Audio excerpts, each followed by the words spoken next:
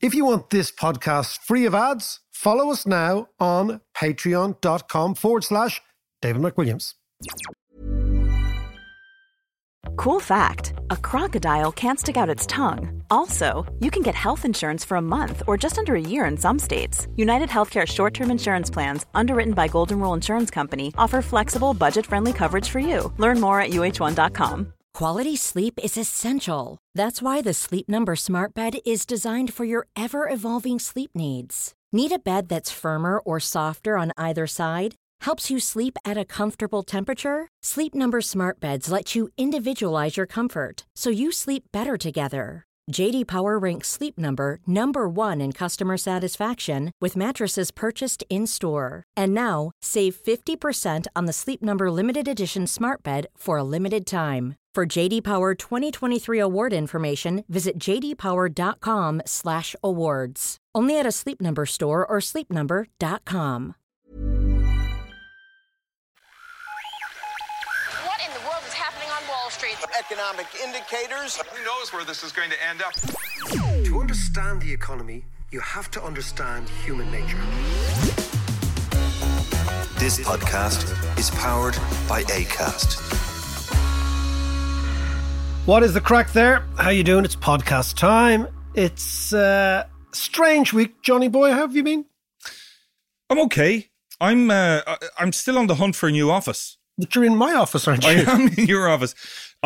Just so that everyone knows, I have been kicked out of my man shed, which is peak lockdown. It's peak lockdown. Being kicked out of your own man shed is peak lockdown. I'm going against the grain. Everyone else is working from home. I'm now trying to get out of my home. You have always been against the grain. And against the grain is the only way to go. In fact, there's a great book called Against the Grain. It's a great pub called Against the Grain too. Is there? There's a great book called Against the Grain. I'll tell you, I didn't tell you. And it's about the role of grain in human development and the role of grain in emasculating the hunter-gatherers and the role of grain in urbanizing societies, creating grain surpluses and creating the societies we know.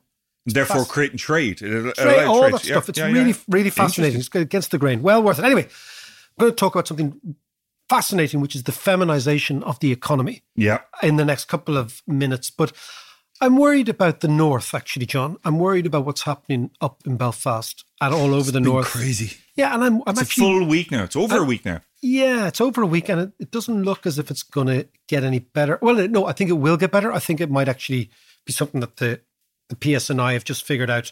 Let this just build a head of steam and let it all blow over. But that's what I think the PSNI are obviously doing. Yeah, but then could it turn into a Hong Kong? It just goes on and on and on.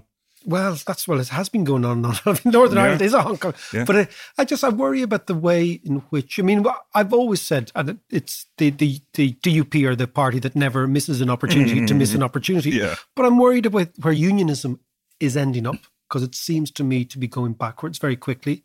It seems to me their leaders are terrified by the extremes and not being seen to be unionist enough.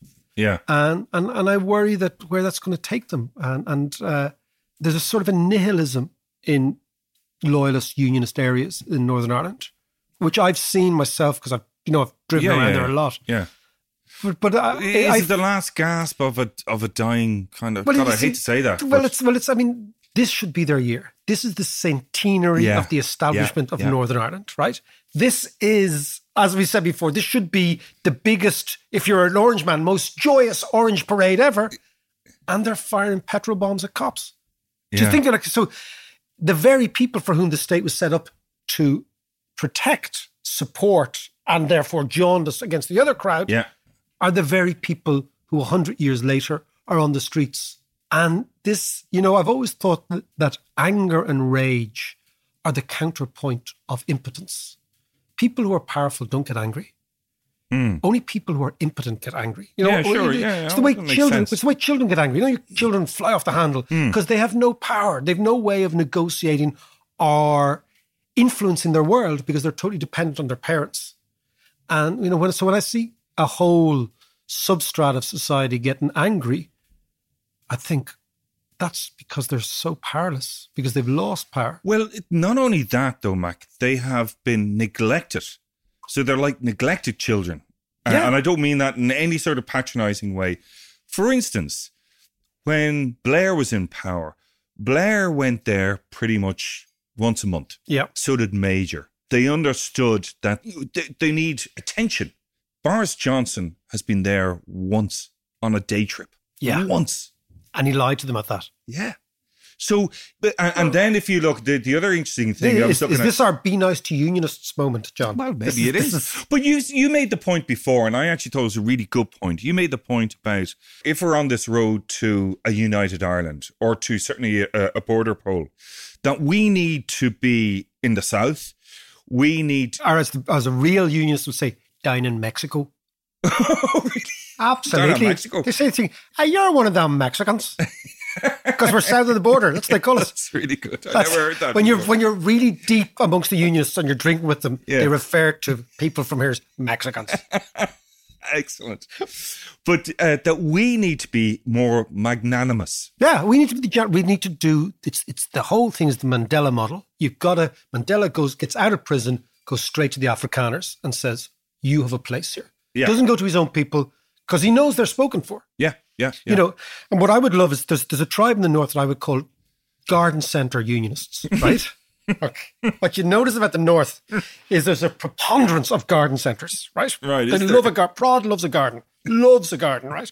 And garden centre unionists are the people who need to actually step forward and say, this is not representative of us. They need to get out of the hydrangeas. Yeah. They need to get out of...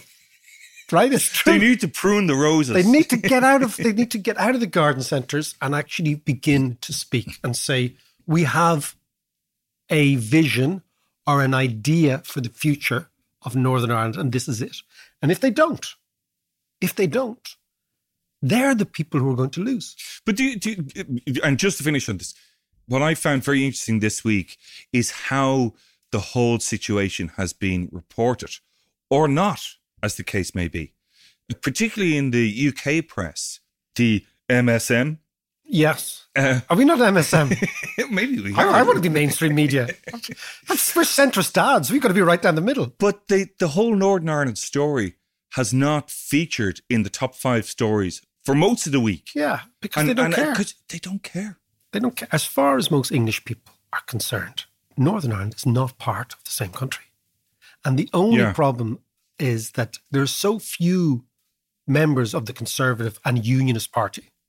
The only problem at a certain stage during the Brexit negotiations was that all 5 people in British politics who worried about Northern Ireland and were concerned about it happened to be in the cabinet at the time. And that's why the DUP had some sway. Look, it's going to end up being our problem, unfortunately, because of the way the dynamics are going. And it's incumbent on us to try and give them an exit strategy in order for them, to go back to the South African example, to find their own de Klerk. They need a de Klerk, an individual who comes out and says, okay, guys, that's over. This is the way we're going.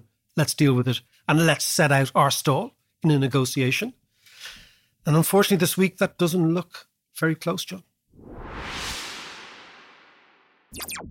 So, Mark, this week, we're talking about the feminization of economics, which is fascinating, actually. So, what you wrote an article on this. One of the big trends in the globe now has been the increasing power of women in economics. And on many, many estimates, by 2030, this is not very long, like this was only a couple of years ago, right? There will be more female millionaires in the world than men. And by 2030, 55% of the world's wealth will be held by women.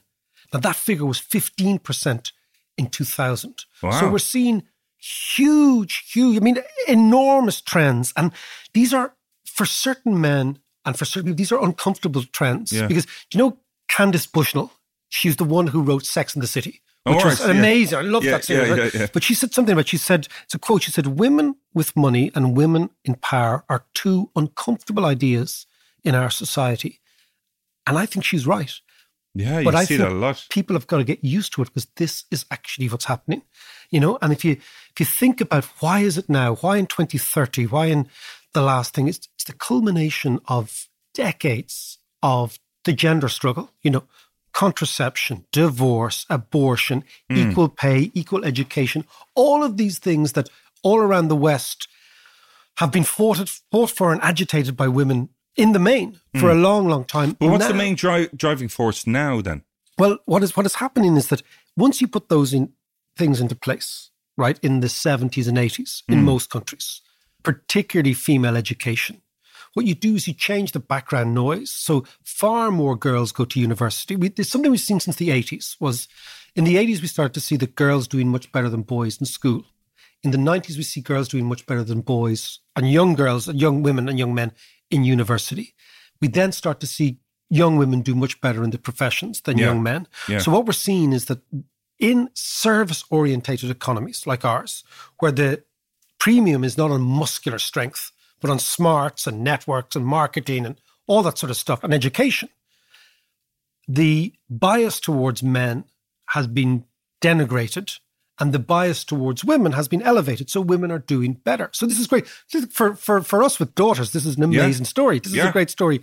And you see, if you think like Simone de Beauvoir, you remember Sartre's mate, the French philosopher, in 1953 wrote a very significant book called The Second Sex. And it was basically saying women, it was the history of feminism and it was saying that women are the second sex, in second place. Now, I think what's happening in economics now, particularly in the United States and Western Europe, is that will no longer be the case. That what we're seeing is that women will begin to become the most powerful economic force in societies. Yeah. And that will change the whole world. I'm looking at like economics. I've always described, somebody asked me to describe an economist, and I said economics is a reflection of what I would call extreme maleness.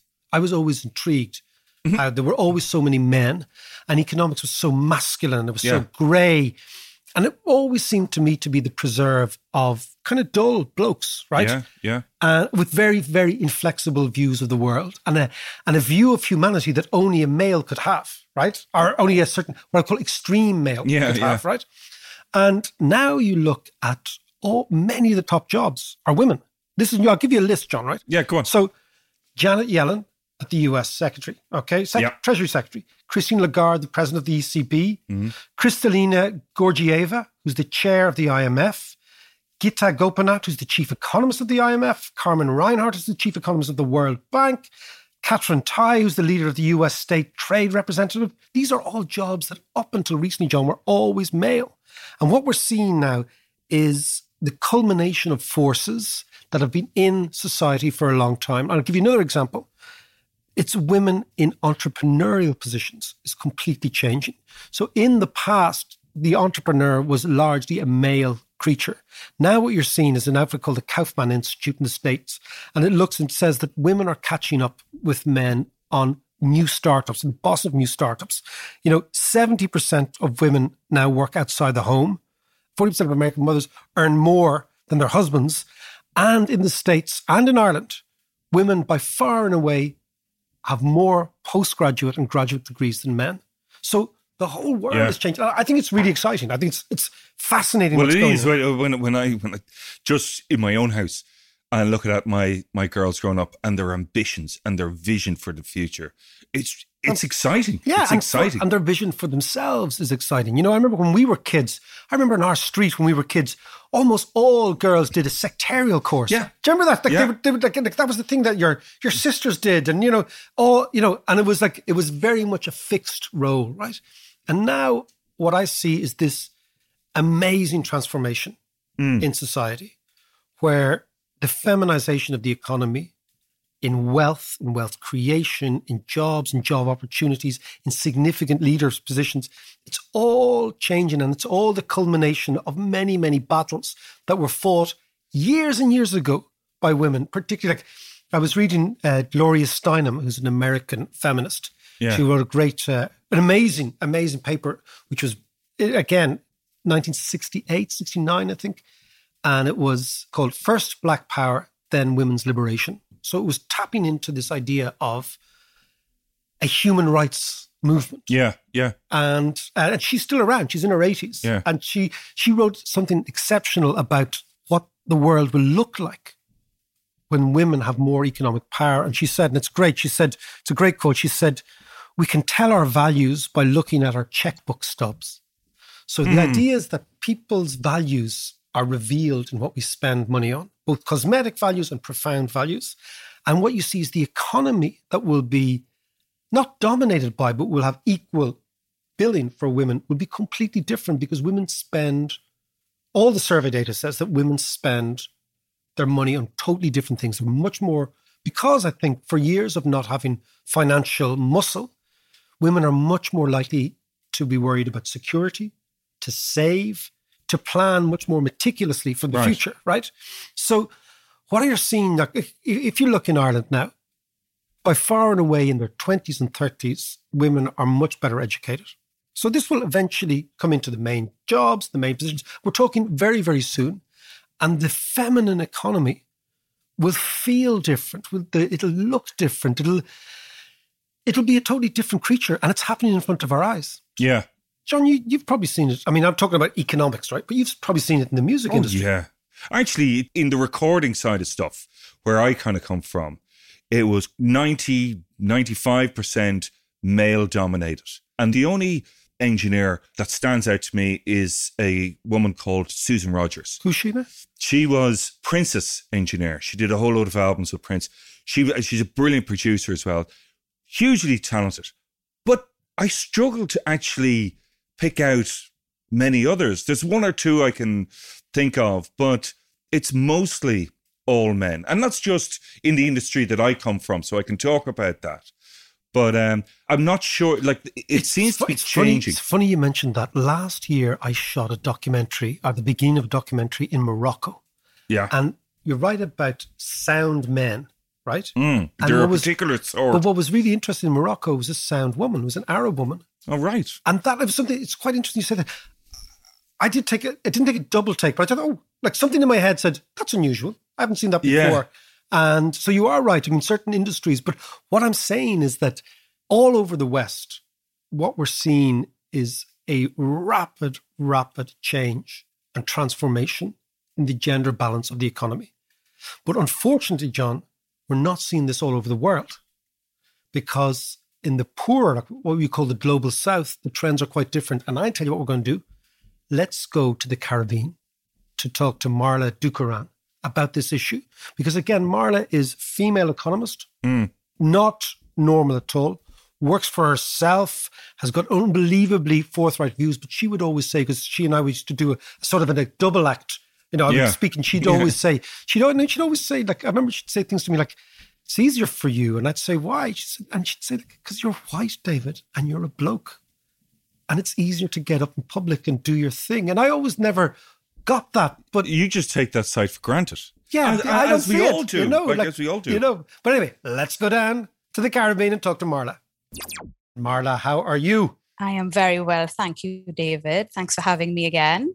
Well, listen, I want to talk to you about this issue. When every time we talk, right, we talk about economics and stuff, this, and you tend always to say, look, David, it's kind of already very well for you guys up there, but this is the reality on the ground down here.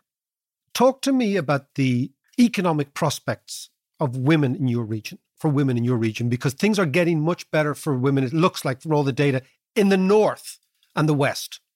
What about your neck of the woods? Yeah, it's funny you should say that, because it is getting better for women in some parts of the world. But when you look at the global picture, I mean, the World Economic Forum's Global Gender Gap Report said that the last time it was published, the 2020 edition, said that it would take about 100 years for there to be gender equality on a global scale in terms of the global average. They are now saying that time frame has increased by a generation. It has increased by 36 years. So on a global average, it has gotten worse, David.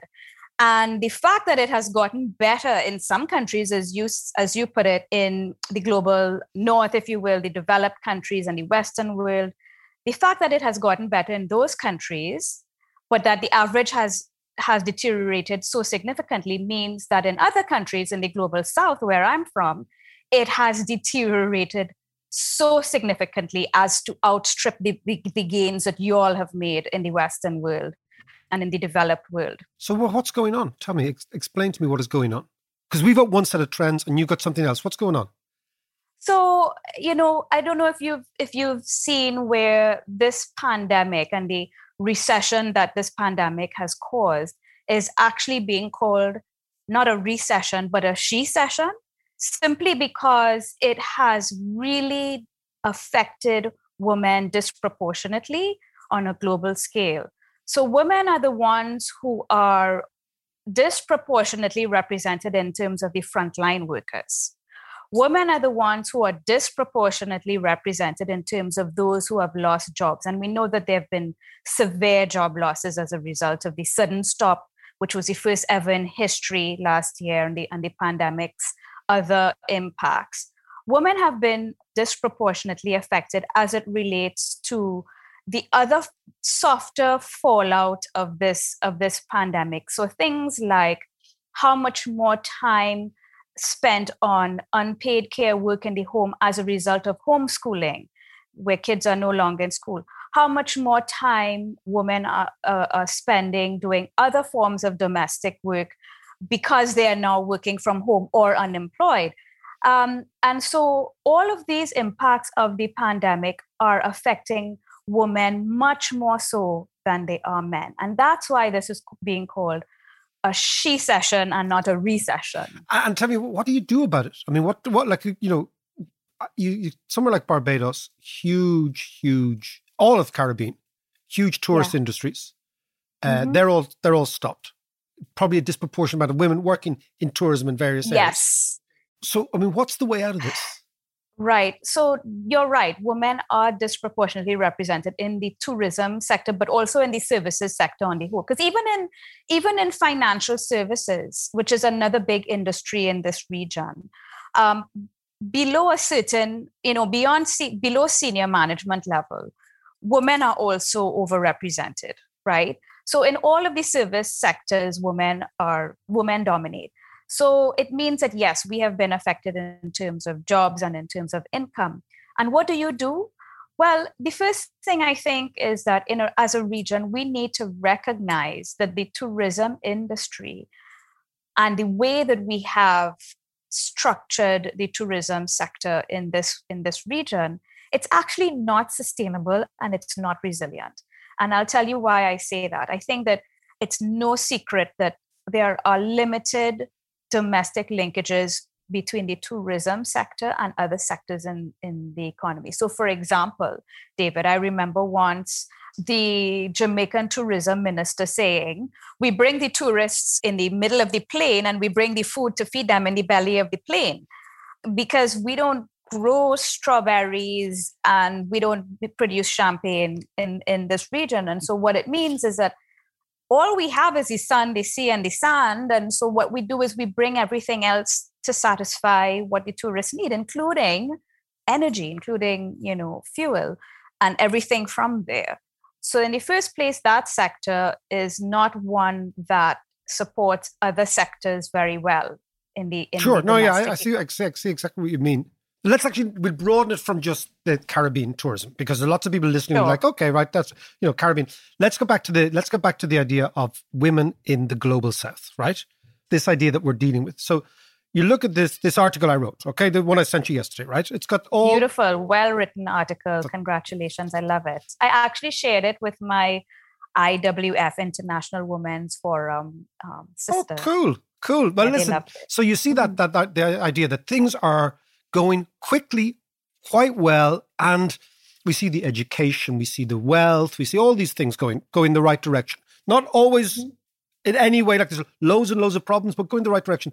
Contrast that with what you're seeing down there. Contrast that with what's the reality in Latin America, the reality in the poorer part of the world. I mean, give me a sense of inequality, or a sense of how far behind women are in your neck of the woods.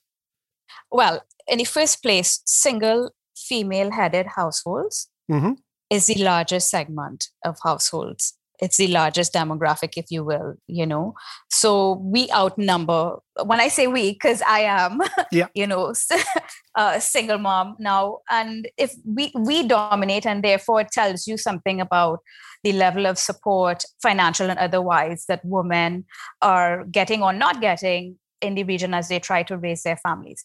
But, one of the saddest parts of this story is that for a while, and you've highlighted it in your article, women are better educated than men in this region, and we have better health outcomes, and we outlive men. However, even though we're better educated, we are much less represented in the workforce. So typically, the labor force participation rate in this region is anywhere on average between, let's just say, 70 and 80% in most countries, on average, right? For men, it's in the upper bound. So you would find for men, the labor force participation rate is somewhere around 70 something, 80, whereas for women, it's in the 60s, and highest being around 70. So about 10% of a differential in terms of how much we participate in the labor force versus men, even though we're more educated. And that tells you, in the first place, that women are a huge untapped resource in this region. I think we are the largest untapped resource in this region from that perspective. And the thing is, what do you do about it? You have to think about the policy solutions, and the government has to be the one to intervene from a policy perspective. Otherwise, it won't correct itself. The market is not going to fix this because it hasn't for so long. And I know something else is going to really anger you is the moves, because we talked about this, using tax advantage. Small countries using their tax rates to attract in capital in order to actually generate the capital base so that women can work in sophisticated economies, or increasingly sophisticated economies. Now, Joe Biden is saying the Americans are going to have this flat tax of 20% on all corporations. What does that mean for the Caribbean? Well, David, that's a whole other joke, because if you think about the WTO, right, and the restrictions that they put on tariffs, what do the big countries do to get around that? They subsidize their manufacturers and their agriculture sector, so that in effect, what they're doing is supporting their domestic industry to the exclusion or to the detriment of somebody else's sector that is in competition. So all that's going to happen if you impose this minimum corporate tax rate is that each country is going to give concessions so that the effective tax rate is, which is, you guys do this in Ireland very well. So that's our trick. That's our game. Exactly. You all have this tax rate that was imposed because you joined the EU, but because of all kinds of concessions and so on, the effective tax rate is much lower than the headline tax rate. And that's all that's going to happen. But the big countries can afford to give the concessions, whereas the little countries can't. And we, for example, in Barbados, we were told by the EU, or you cannot have a different tax rate for offshore companies versus domestic companies. So my prime minister, who's absolutely brilliant, and she's stellar, and she's one of the best prime ministers in the whole world, she said, okay, really, if you don't want me to have a different tax rate for the offshore versus onshore, here's what I'll do. I will lower everybody to the offshore rate. So now we have one corporate tax rate that's maximum of, I think, 5.5% for everybody, right? And so then you get delisted or not unlisted or whatever the verb is. And then now you have this. So it's also very unfair that the goalpost keeps moving. Every time you tell us you're doing this wrong, you little black country over there, you need to do it this way because we say so. And we say, okay, we'll do it this way. And then you come a year later and say, do it this way. We decided something else. It's crazy. But I think that what's going to happen is that the big countries will do whatever they need to do to remain competitive and to protect their own, to the detriment of those who can't afford to do so. And then things like the position of women, long-term immigration, capital flight, all the things that the poor countries experience, certainly from Latin America, continue. Of course. And that's what I think the big countries don't understand. If you do things to destabilize our countries, all that's going to happen is that we'll get on anything that floats and try to get over to your country, right? And flood you with economic migrants and refugees. which is happening in this region from Venezuela and, from Central America into North America. So, it's everything is a donut, right, David? It's all circular and it's going to come back. So they have to think carefully about how they craft these policies. And just give me a sense before you go. I mean, when you're in the Caribbean, when you're chatting to your mates, when you're obviously, before COVID, you were flying around quite a bit. And we're still going to do it. We're still going to do Kilkenomics in Jamaica. It's going to happen, as you know. Okay, good. But I mean, in terms of Javanomics, it's going to be cool. It's going to work. It's going to be fantastic. But tell me, when you're talking to your mates, I mean, is there still a sense of this pull, this immigrant pull from the United States? I think there was a bit of a lesson, easing of that sentiment under President Trump. I'm not surprised. Right. I feel that now, especially with all of the printing, David, oh my God, I think that there might be a resurgence of that type of sentiment. But I also think that, Caribbean people that, of my generation, I feel like we're not as pro-North and not as, Eurocentric or what's the word, Anglophile as maybe my parents' generation were. And we don't necessarily see the American things and Canadian things and British things as better and superior, and that life as better than ours. As a matter of fact, we've seen so many digital nomads basically migrate to this part of the world in the last year as a result of the pandemic, because they want to escape the lockdowns and the restrictions and the cold weather, being locked up in an apartment, and come to this part of the world because it's lovely to be here. So I think that there is more of a sentiment of, let's see if we can get this right. At least that's what I see when I talk to my mates. It could be that we're in a bubble and we're in an echo chamber, but I don't feel like there is that much of a let's just have an exodus mentality that there was, say, in the 1980s and in the latter part of the last century. I feel we're more committed to this one Caribbean. Listen, Marla, that was great. And we will see you here pretty soon, I hope. Thank you so much for having me, David. You guys stay safe, stay inside, behave, take care. See you now. Bye. See ya.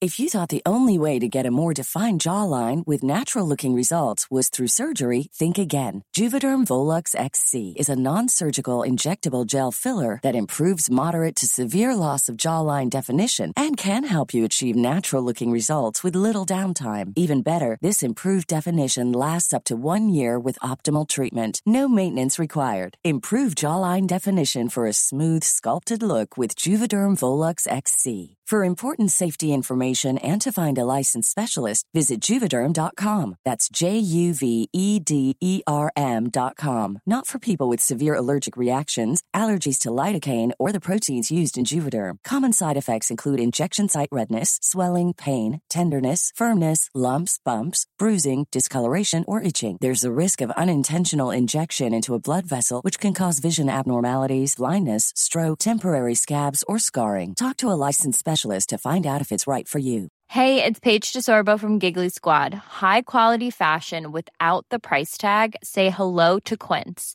I'm snagging high-end essentials like cozy cashmere sweaters, sleek leather jackets, fine jewelry, and so much more. With Quince being 50 to 80% less than similar brands.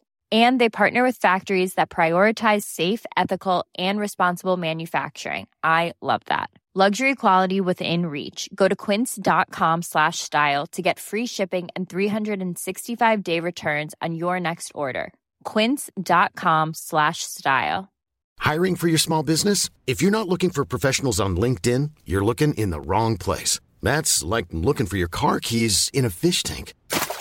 LinkedIn helps you hire professionals you can't find anywhere else, even those who aren't actively searching for a new job but might be open to the perfect role. In a given month, over 70% of LinkedIn users don't even visit other leading job sites. So start looking in the right place. With LinkedIn, you can hire professionals like a professional. Post your free job on linkedin.com/people today. That's a really interesting point that Marla made there about essentially about women being an untapped source of talent. Yeah. And I mean, you really notice this. I tell you years ago, I did a speech. I've only been in Saudi Arabia once in my life. Right. And I actually never been there. I got the hell out of there. I flew in about 7 p.m. one night, went to the hotel, slept, gave a speech, and flew back out. I had a really bad feeling about it, right? Yeah. And I remember I rang home. I said, I'm not going to... normally I'd stay for a day or two to see what the city was like. And I just thought, no, I'm out of here. But this is my... So what happens is when you're giving public speeches, like you get into the zone in your head, right? Yeah. Say, okay, what are we going to land that joke or la, la, la? And how are you going to come on the stage? Because, you got to think, right? So it's in a big, big hotel ballroom, like the Burlow, a massive, like about 1,000 people in it. Yeah. And I'm taking my notes and I walk on stage and there's a podium and I kind of put my eye on the podium and I walk on stage and it's the first thing of the morning. It's 9 o'clock in the morning and I look down, I just plunk my notes down. I kind of look at my notes, turn my head up. As I put my head up, I'm speaking and I say, "Good morning, ladies and gentlemen." And there's no ladies. Right. It's Saudi Arabia. Yeah. And I thought, this is so weird. Not one woman in the place. And then I thought to myself, as well as being angry about it, thinking, but I thought, you're so stupid. I mean, how can a society ban half the people from actively participating in the society? Yeah. You know? And I thought, and that's what Marta's point is, if you do not use all the resources, and I don't mean economics is about using resources, but if you don't give dignity to everybody and give everyone a chance, you will fail spectacularly because economics is about people's brains. It's not about what you have with like oil reserves or this or that. It's about what goes on. There's a lovely expression, which I think is economics is created when you see little mutinies going off in people's heads, because that's the creative juice. And if you decide that half the people are barred from being creative, then your economy will collapse and your society will collapse too. There's another thing about women, which is to do with women's attitude to risk-taking. Mm-hmm. Women, surveys again suggest that women are much less likely to take big risks than men. So, for example, that's always led me to the question, imagine Lehman Brothers was called Lehman Sisters. Would it have gone bust? Right? And I don't think it would, because I remember working years ago in those trading floors. And I can tell you, all the big beasts and all the bets were taken, they were all driven not by economics or finance, but by testosterone. Big willy-waving Egypts, Yeah. And remember we talked about that Dunning-Kruger, right? Only the truly incompetent don't understand their incompetence. Yeah. And I used to see that in trading floors all the time, that guys would double down and rather than fess up and say, I got it wrong, they'd double down and try to brazen it out and say, who are you? And that's exactly what happened in Lehman. Rather than say, guys, we've got a problem. All these macho male risk takers who define themselves by risk taking, but risk taking is also only the opposite of recklessness and stupidity. Yeah. You only take risks if you can assess risk. Actually, I'm reading that great book on risk at the moment that you saw. Oh, the crazy book. What was it? It's Against the Gods or something. It is. It's a book by Peter Bernstein. It's about gambling. It's about why we gamble. Right. And what I love is the fact that humans have always loved to gamble, right? But when the Greeks were trying to explain the Big Bang, the Greeks said, like, how did the world come? Right. That they actually explained it through a game of gambling. That basically the three gods, Zeus, Hades, and Poseidon, took bets, right? They took bets. They rolled a dice for the world. Yeah. Zeus got the world because he won, Yeah. right? Poseidon got the sea because he didn't win, became second. Yeah. And Hades lost, was condemned to hell. Right? The underworld. The underworld. So gambling. But risk is not the same as gambling, right? Because risk, you're meant to assess things. You're meant to be able to manage it. You're meant to work on probabilities. But when you put testosterone in on top of that, you get this explosive cocktail.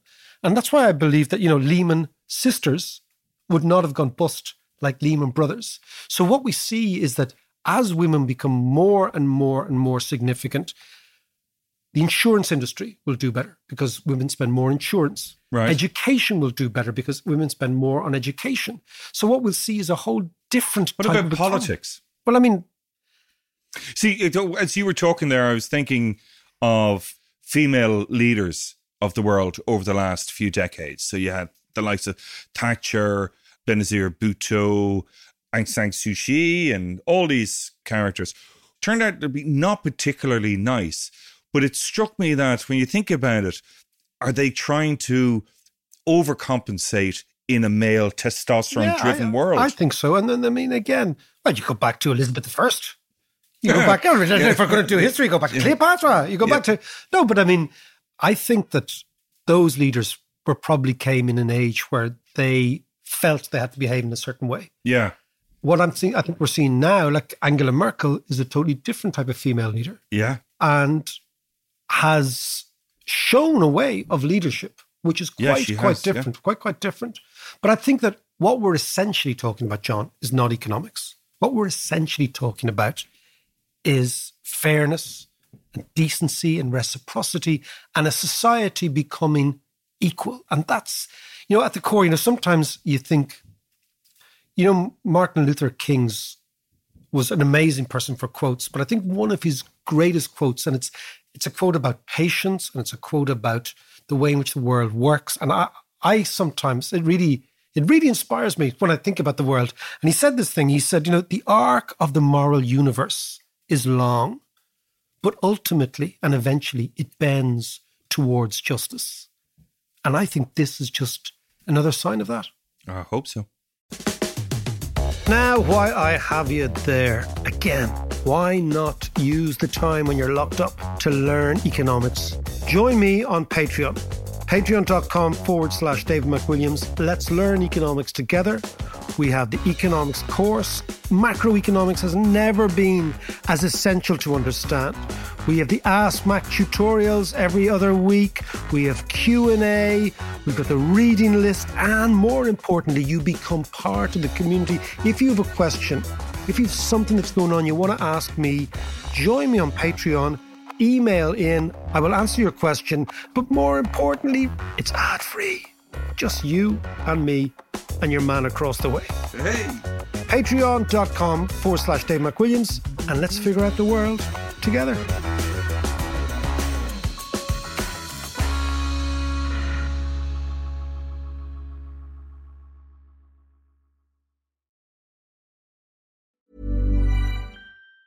Even on a budget, quality is non-negotiable. That's why Quince is the place to score high-end essentials at 50 to 80% less than similar brands. Get your hands on buttery soft cashmere sweaters from just $60, Italian leather jackets, and so much more. And the best part about Quince, they exclusively partner with factories committed to safe, ethical, and responsible manufacturing. Elevate your style without the elevated price tag with Quince. Go to quince.com/upgrade for free shipping and 365-day returns. When you make decisions for your company, you look for the no-brainers. If you have a lot of mailing to do, Stamps.com is the ultimate no-brainer. Use the Stamps.com mobile app to mail everything you need to keep your business running with up to 89% off USPS and UPS. Make the same no-brainer decision as over 1 million other businesses with Stamps.com. Use code PROGRAM for a special offer. That's Stamps.com, code PROGRAM.